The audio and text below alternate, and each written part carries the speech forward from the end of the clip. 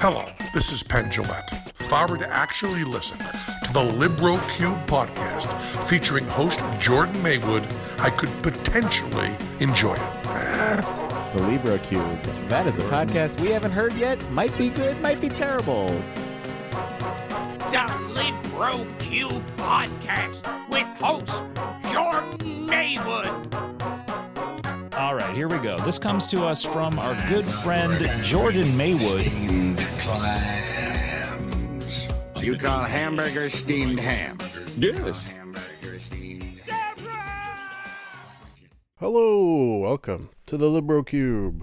Let me move this microphone closer to my face. Okay. As I was saying, this... Wait, how do I normally start? Hello, welcome to the LibroCube. My name is Jordan Maywood, and I am the lackadaisical LibroCuberculist. Aha, we gotta figure it out. This show, oh god, such as it is one in which I discuss all the media I have consumed for your listening pleasure. Will it give you pleasure? That is debatable, and the nays have it. Oh, self-deprecation in the form of nays.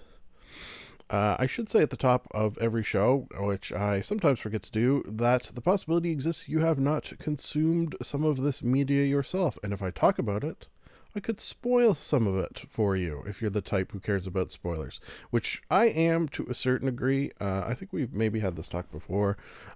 Some people don't care, which I find strange, and some people care too much, which I also find strange. I get sort of a happy Goldilocks zone of spoiler carriage.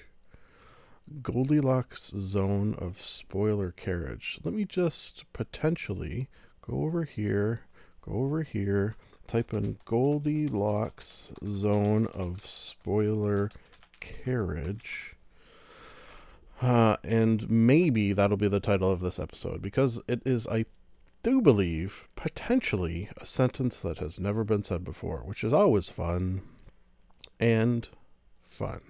Okay, so I'm going to push a button that will get us started. Going to try to go somewhat a brisk pace, although I'm not doing so far, because I got shit to do here. Pushing button.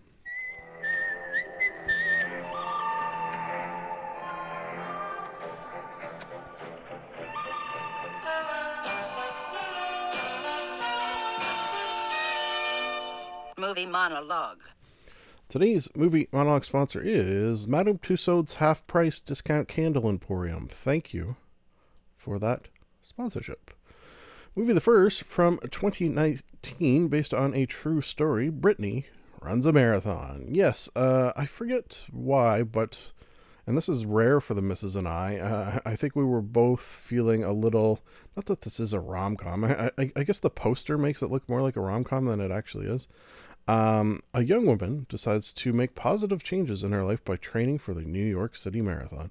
Yeah, so it's just this sort of broken down the struggle of a woman's struggle, the struggle of a woman's struggle, the story of a woman's struggle, rather, with her weight and how she overcomes it. Although, as someone who is a big person, big boned, we'll use the nice phrase. It is a struggle. Goddamn right it is. Especially during all this stuff. I was down, lost like 20-30 pounds. Yeah, that's all back. So that sucks. Gonna try to revisit that weight. Yeah, I'd like to revisit that weight. Back to the movie. It's heartwarming. Motivational. Rating wise, this is a tough one. I think I'd just go 3. Like it wasn't really up my alley, or I'm not exactly the target audience, I don't think. If you're unfamiliar with my rating scale, 3 is enjoyed while watching, but probably wouldn't watch again. Moving on to House of Wax from 2005. Oh, this is a reboot of an older movie from, I think, like the 50s. I don't know. You know what? I might be able to tell here. No, Okay, so a group of teens are unwittingly stranded near a strange wax museum, as opposed to a normal wax museum. Oh, God. And soon must fight to survive and keep from becoming the next X to the Z exhibit. Ooh, it is a horror film that the missus insisted we watch because apparently she really likes this one, despite it being not very good. This would be sadly probably a second viewing, although I remembered virtually nothing, which for me, when I'm going to watch a movie, that is usually the sort of sweet spot when I'm willing to do so, when I don't remember what happened in it. And at the very least, this fit that criteria. Rating wise, some interesting stuff in it. Some cool, creepy things you've probably never seen in a horror movie before, moments even. Yeah, that's nice. But overall, it's like a 2.5. It's just not very good. You got some Paris Hilton in here. I think this was maybe her movie debut. One thing I seem to recall of this when it came out was the fact that, like, Paris Hilton is in it, yes, but her part is relatively small. But I seem to recall, because she was so popular at the time, that they really sort of billed her as, like, maybe, I think they maybe even, like, billed her as, like, the main girl, who was played by Alicia Cuthbert. Oh my God, I'm an idiot too. At one point, and I'm going to blame this on how young she was, Alicia Cuthbert. I said, man, that girl looks a lot like Alicia Cuthbert. And then the missus sort of stared at me for a second and like, are you joking? I dumb. Speaking of dumb people, this is the end from 2013. Now this is the good movie. Haha, you thought I was going to say the end. 6 Los Angeles, I don't know if you thought that. That's dumb. I'm dumb. This is the end. 6 Los Angeles celebrities are stuck in James Franco's house after a series of devastating events just destroyed the city. Inside, the group not only have to face the apocalypse, but themselves. Yeah, this is a apocalyptic. I was going to say post, but it's not post. It's like during. We're technically, I suppose, right now we're pre-apocalyptic. That's a happy thought. In which the actors are playing versions of themselves. It is tweaked, amplified versions, no doubt, no diggity. But versions nonetheless, with the exception of Michael Cera, who is kind of steals the show a little bit in this. He's not one of the 6 celebrities, but he's in there at least at the beginning. Second or third viewing, if I had to guess. Again, this was one that so far every movie watched with the missus. You know what? I haven't been watching a lot of movies just on my own because I've been working my way through Supernatural, which friggin' awesome, man. Whew, getting real good. Dean killed Hitler. What? That's insane. Literally killed Hitler. This is the end. 5 out of 5. Just a crazy premise, just an insane premise, over the top, ridiculous. Love it so much. I wish. I feel like they don't try movies like this, and I wish they would. Last, but definitely least, very, very, very much least, 12 Feet Deep. 2 sisters are trapped under the fiberglass cover of an Olympic-sized public pool and must brave the cold and each other to survive the harrowing night. Sounds potentially interesting. There's a germ of something good there, but this is one of the worst movies I've seen in a long time. I think rating wise I'm gonna go 1, and that's a generous one. No, you know what, I can't go 1 because I think I've used 1 for didn't even make it through, so I'm gonna go 1.1 because we did make it through, the missus and I, who this was her choice, so all blame should be placed on her doorstep. The acting bad, no offense, Nora Jane Noon and Alexandra Park. Diane Farr was pretty good in it. Yeah, she was pretty good. Although it's strangely cast. I don't know. I had a little difficulty picturing Diane Farr in the role that she played in this. Try not to give anything away, because why not? What I think was most sort of took me out of it and made me think this is just dumb is a lot of their actions in this. Their actions and their acting were both bad. Unrealistic. Yeah, that's probably the best way to put it. And it just, I felt like I was watching a movie the entire time and not a good one. So, wow. I normally don't say such mean things about movies, but I guess this one really hit me the wrong way. So let's quickly push a button and get out of here.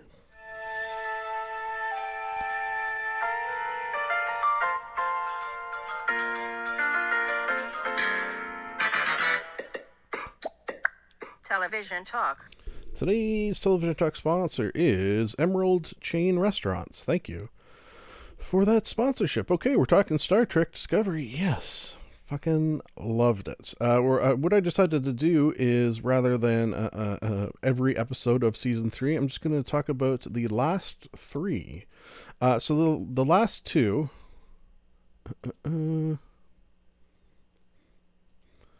So the last 2, am I looking at the right ones? Were like a sort of 2-parter, but this is Star Trek Discovery,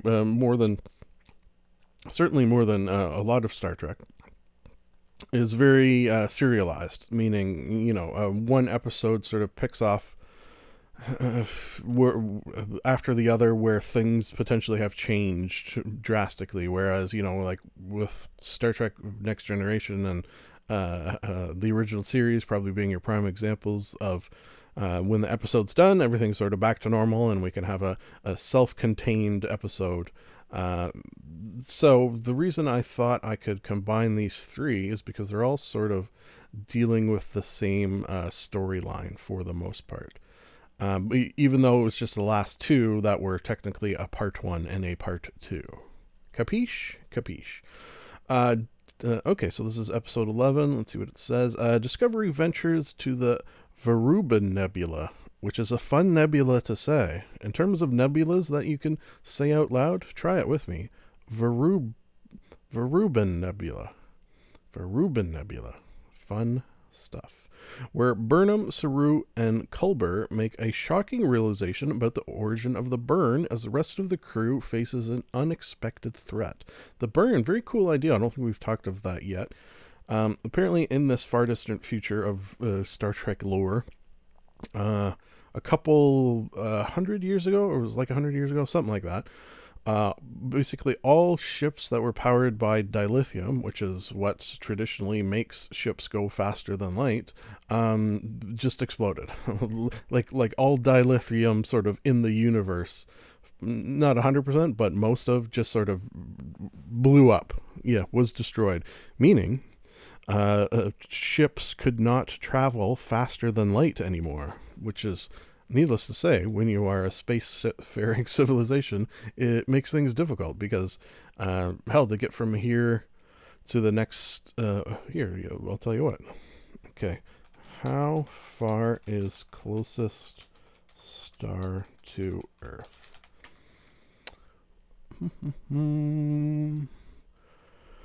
Is commonly no longer AU or about nearest star. Proximus Centauri. Okay, yeah, I've heard that name before. I probably should memorize that. And how many light years? I have it in kilometers. That doesn't really help. We took it to stars. I'll type in light years too. Light years. In light years. 4.3 light years. Okay, so traveling at the speed of light takes 4.35 light years. But, with the inability now to travel at light, it's going to take longer than that. Even if you're just sublight, let's say it's 4.5. I don't know. I'm just making up numbers. And that's just the closest star. And these people are traveling the stars like crazy distances apart. So, problematic, needless to say. So part of this season revolves around trying to figure out why it happened, which is interesting, but I wonder if And a bit of a spoiler, which I do warn.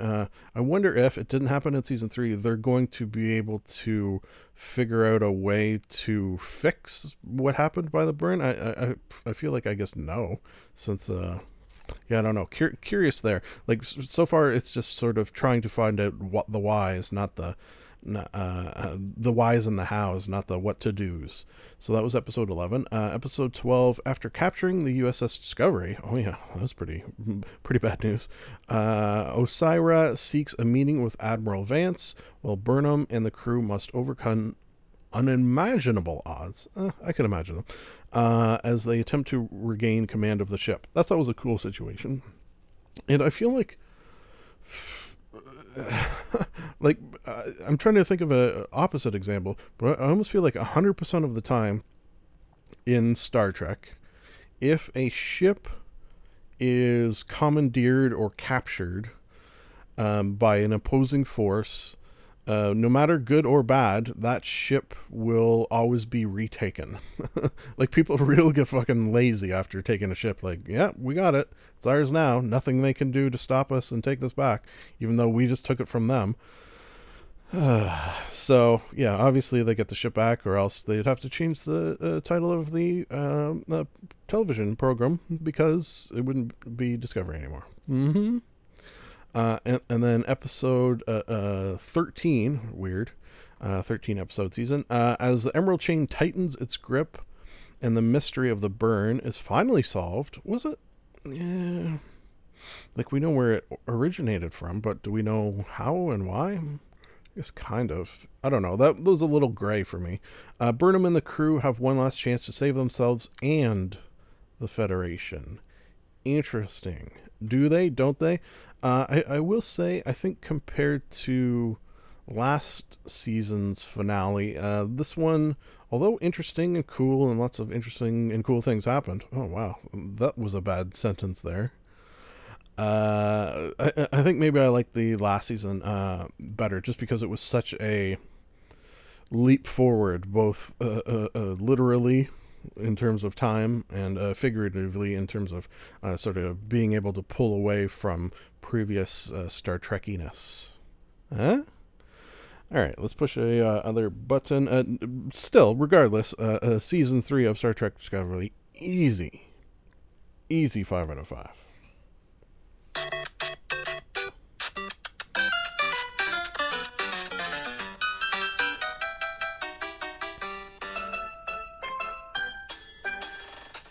Game Gabbin. Today's Game Gabbin sponsor is Spunky Monkey, now in mint. All right, we are talking as prophesized in probably the last couple of episodes. I think I may have mentioned this. Cyberpunk 2077. I beat the game the other day, so now we're going to talk about it. I am playing on PC, which is how I was able to do this feat of beating a game. So not really going to talk too much about the whole debacle of it not working on consoles, basically. That sucks, and it's pretty ridiculous that situation happens, and it's almost felt like it's something that's going to happen again. Like, something... there needs to be, other than just bad publicity, which, as I say, no such thing as bad publicity. There needs to be some, and sort of rebates and stuff like that. I feel like something needs to be done in terms of that would prevent that from happening again, where a company would say, okay, so they tried these shady dealings and look at what happened to them. So I don't know what that could be, but I say these words. Fuck.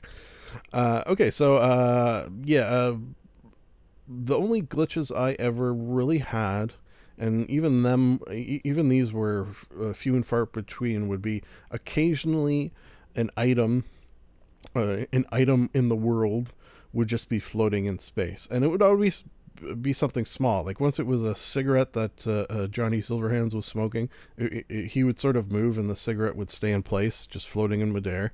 I think there was like a briefcase once, a little tape recorder or something like that. Like, it was always just these weird little things that, once every I don't know, like 3 hours of playthrough, one of these things would pop up. Which, how many hours did I play?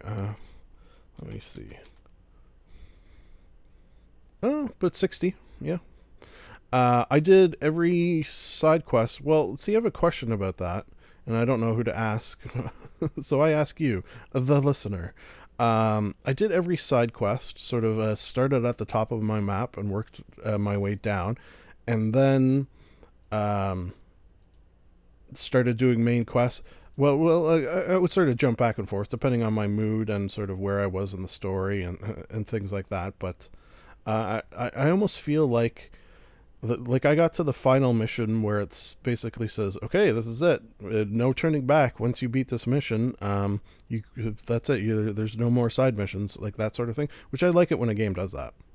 It's very helpful. And when I was at that point, there was no missions on the map. Like, I had cleared every single one.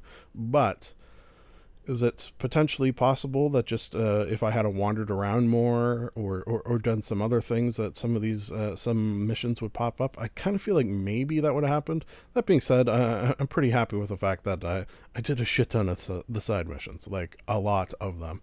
I went with a guns... a pistol and hacking, that sort of combo. I will say by the end, I had a really strong contagion, which is one of the quick hacks that you could do. So basically, I would stare at a guy and then upload into their neural net a contagion that would quickly or slowly kill them most of the time. It was pretty powerful by the end. And then that would jump to another and another and another until some of the missions I could just like infect one person and basically kill everything on the entire screen, which, fun in terms of feeling powerful. But and you know what, I would mix it up. Sometimes I would do sneaky like that. Sometimes I would just go in and kill everything with my pistol. It really gave you one thing that I think it shined at, this game, is it quite often gave you a lot of possibilities of how to complete missions, which I like. Which brings me to another question I have, which something I could look into, which I think I might, was I know there's many different endings to this. And the one I ended up with, which I in some degree, I'm actually kind of happy I got this ending, because it's unlike, I don't think that I've ever had an ending like this before in a video game. So I get to the end, and it's sort of given some choices on how you want to proceed. Do you want to, go in guns blazing? Do you want to make a deal with the devil?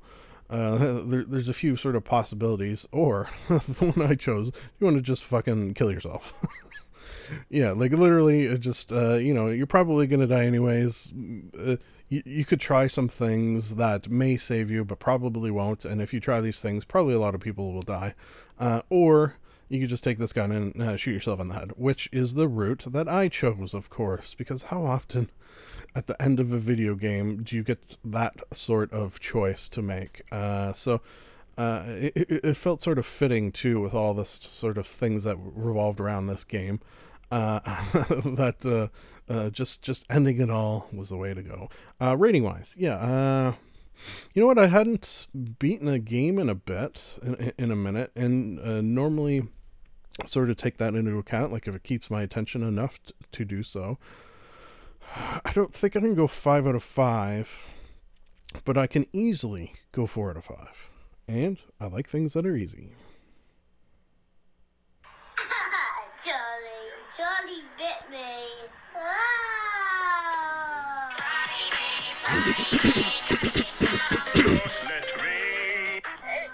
Is this real life? Internet intercourse. I like turtles. Today's Internet Intercourse sponsor is Buffalant Burgers. Maybe saying that wrong. All right, first we have two cool things that happen this time of the year, from my perspective, that is. Every year, the Big Fat Quiz of the Year and the Big Fat Quiz of Everything. Very, very cool. So these are British, not chat shows, panel shows, I think that's how you call it. Which, if you are a longtime listener, first of all, I love you. Secondly, it's you know I like this sort of thing. Just funny British people on a television program talking, shooting the shit. Always got sort of a podcasty vibe that. And they really sort of take their time with it. Like these are an hour and a half long. So very, very cool, these things that come in every year. Hosted by Jimmy Carr, who I'm a big fan of. And just a sort of fun panel of funny British people. Although Catherine Ryan, Canadian, which I also appreciate, as I am also one. So I bring it back and mention here, and I think I'm losing my voice. So I should speed through the rest of these. Yes. A love letter to Fallout, New Vegas from hbomberguy. Yeah, this was a cool documentary. Yeah, that's basically what it was. On YouTube that this guy made. He did a lot of very detailed and thoughtful research into New Vegas and sort of aspects of it. Comparing it to, say, Fallout 3 and Fallout 4, and why he believes it is many people's, I would say mine included. Yeah, is it? Yeah, it probably is.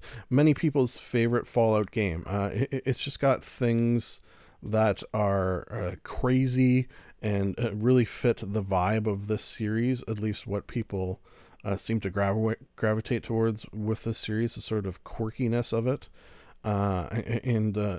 He really does a deep dive. Like, I think it's like a full length, like hour and change, or was it like 40 minutes? Anyways, it was really, oh wait, I have it right here. Yeah, hour and a half. So if like me, Fallout New Vegas is a game that appeals to you, highly recommend this documentary on YouTube. Fallout New Vegas is genius, and here's why. By hbomberguy, and that rhymes, and you know it rhymes. Moving on to Jesso Go with guest Blaine Capatch. Fucking right, Blaine Capatch, a guest on any podcast, just chef's kiss, as people tend to be saying lately for some reason. So that was a delight, especially on Jesso Go, where he fits in so well with their format of not having one. I feel, you know what, Jordan Morris, one of the co-hosts, and Blaine Capatch, I know, used to work on At Midnight together, so it's nice picturing them friends, because they're both just sort of two of the funniest people that I've ever witnessed to be funny. Also, Jesse's there. I'm just kidding. Jesse's also good. But let's move on to last but not least. See, I flew through this intercourse a little bit just because I got shit to do, as I said, and also I think my voice is going. And one of the things I have to do later today is play D&D, so gonna need that voice. So last but not least, Unraveled, Pokemon Edibility. What? This, of course, stars BDG, Brian, David, Gilbert. One of my internet loves is with Mr. BDG. And he said in this one that it is his last one, which I hope... I don't know why he would be joking about that. I suppose it's possible that he was joking, but if he... I don't think he was. I don't know. It's difficult to tell. Because I love these so much. It's one of those things that, you know, comes along every week or two, once a month, something like that, where one of these Unraveled videos that he makes comes out, and they're just sort of how can I put it into words? They are... Ooh, okay. Here's not faint praise. Here's very good praise. The opposite of faint praise. Smelling salts praise. Oh, yeah. Unravel that joke. These are one of the highlights of the internet. Oof. Yeah. Live up to that, Unraveled. Maybe that's why he stopped doing them, because they're just so hard to maintain that level of internet awesomeness. Wow, this is praise. This is very high praise. Okay, so most edible Pokemon. Now, something I wanted to say with some pride, there's a point in this video at the end, I don't go into too much detail, where he almost begs, if he practically begs the viewer to turn off the video before he gives the result of what the most edible Pokemon is.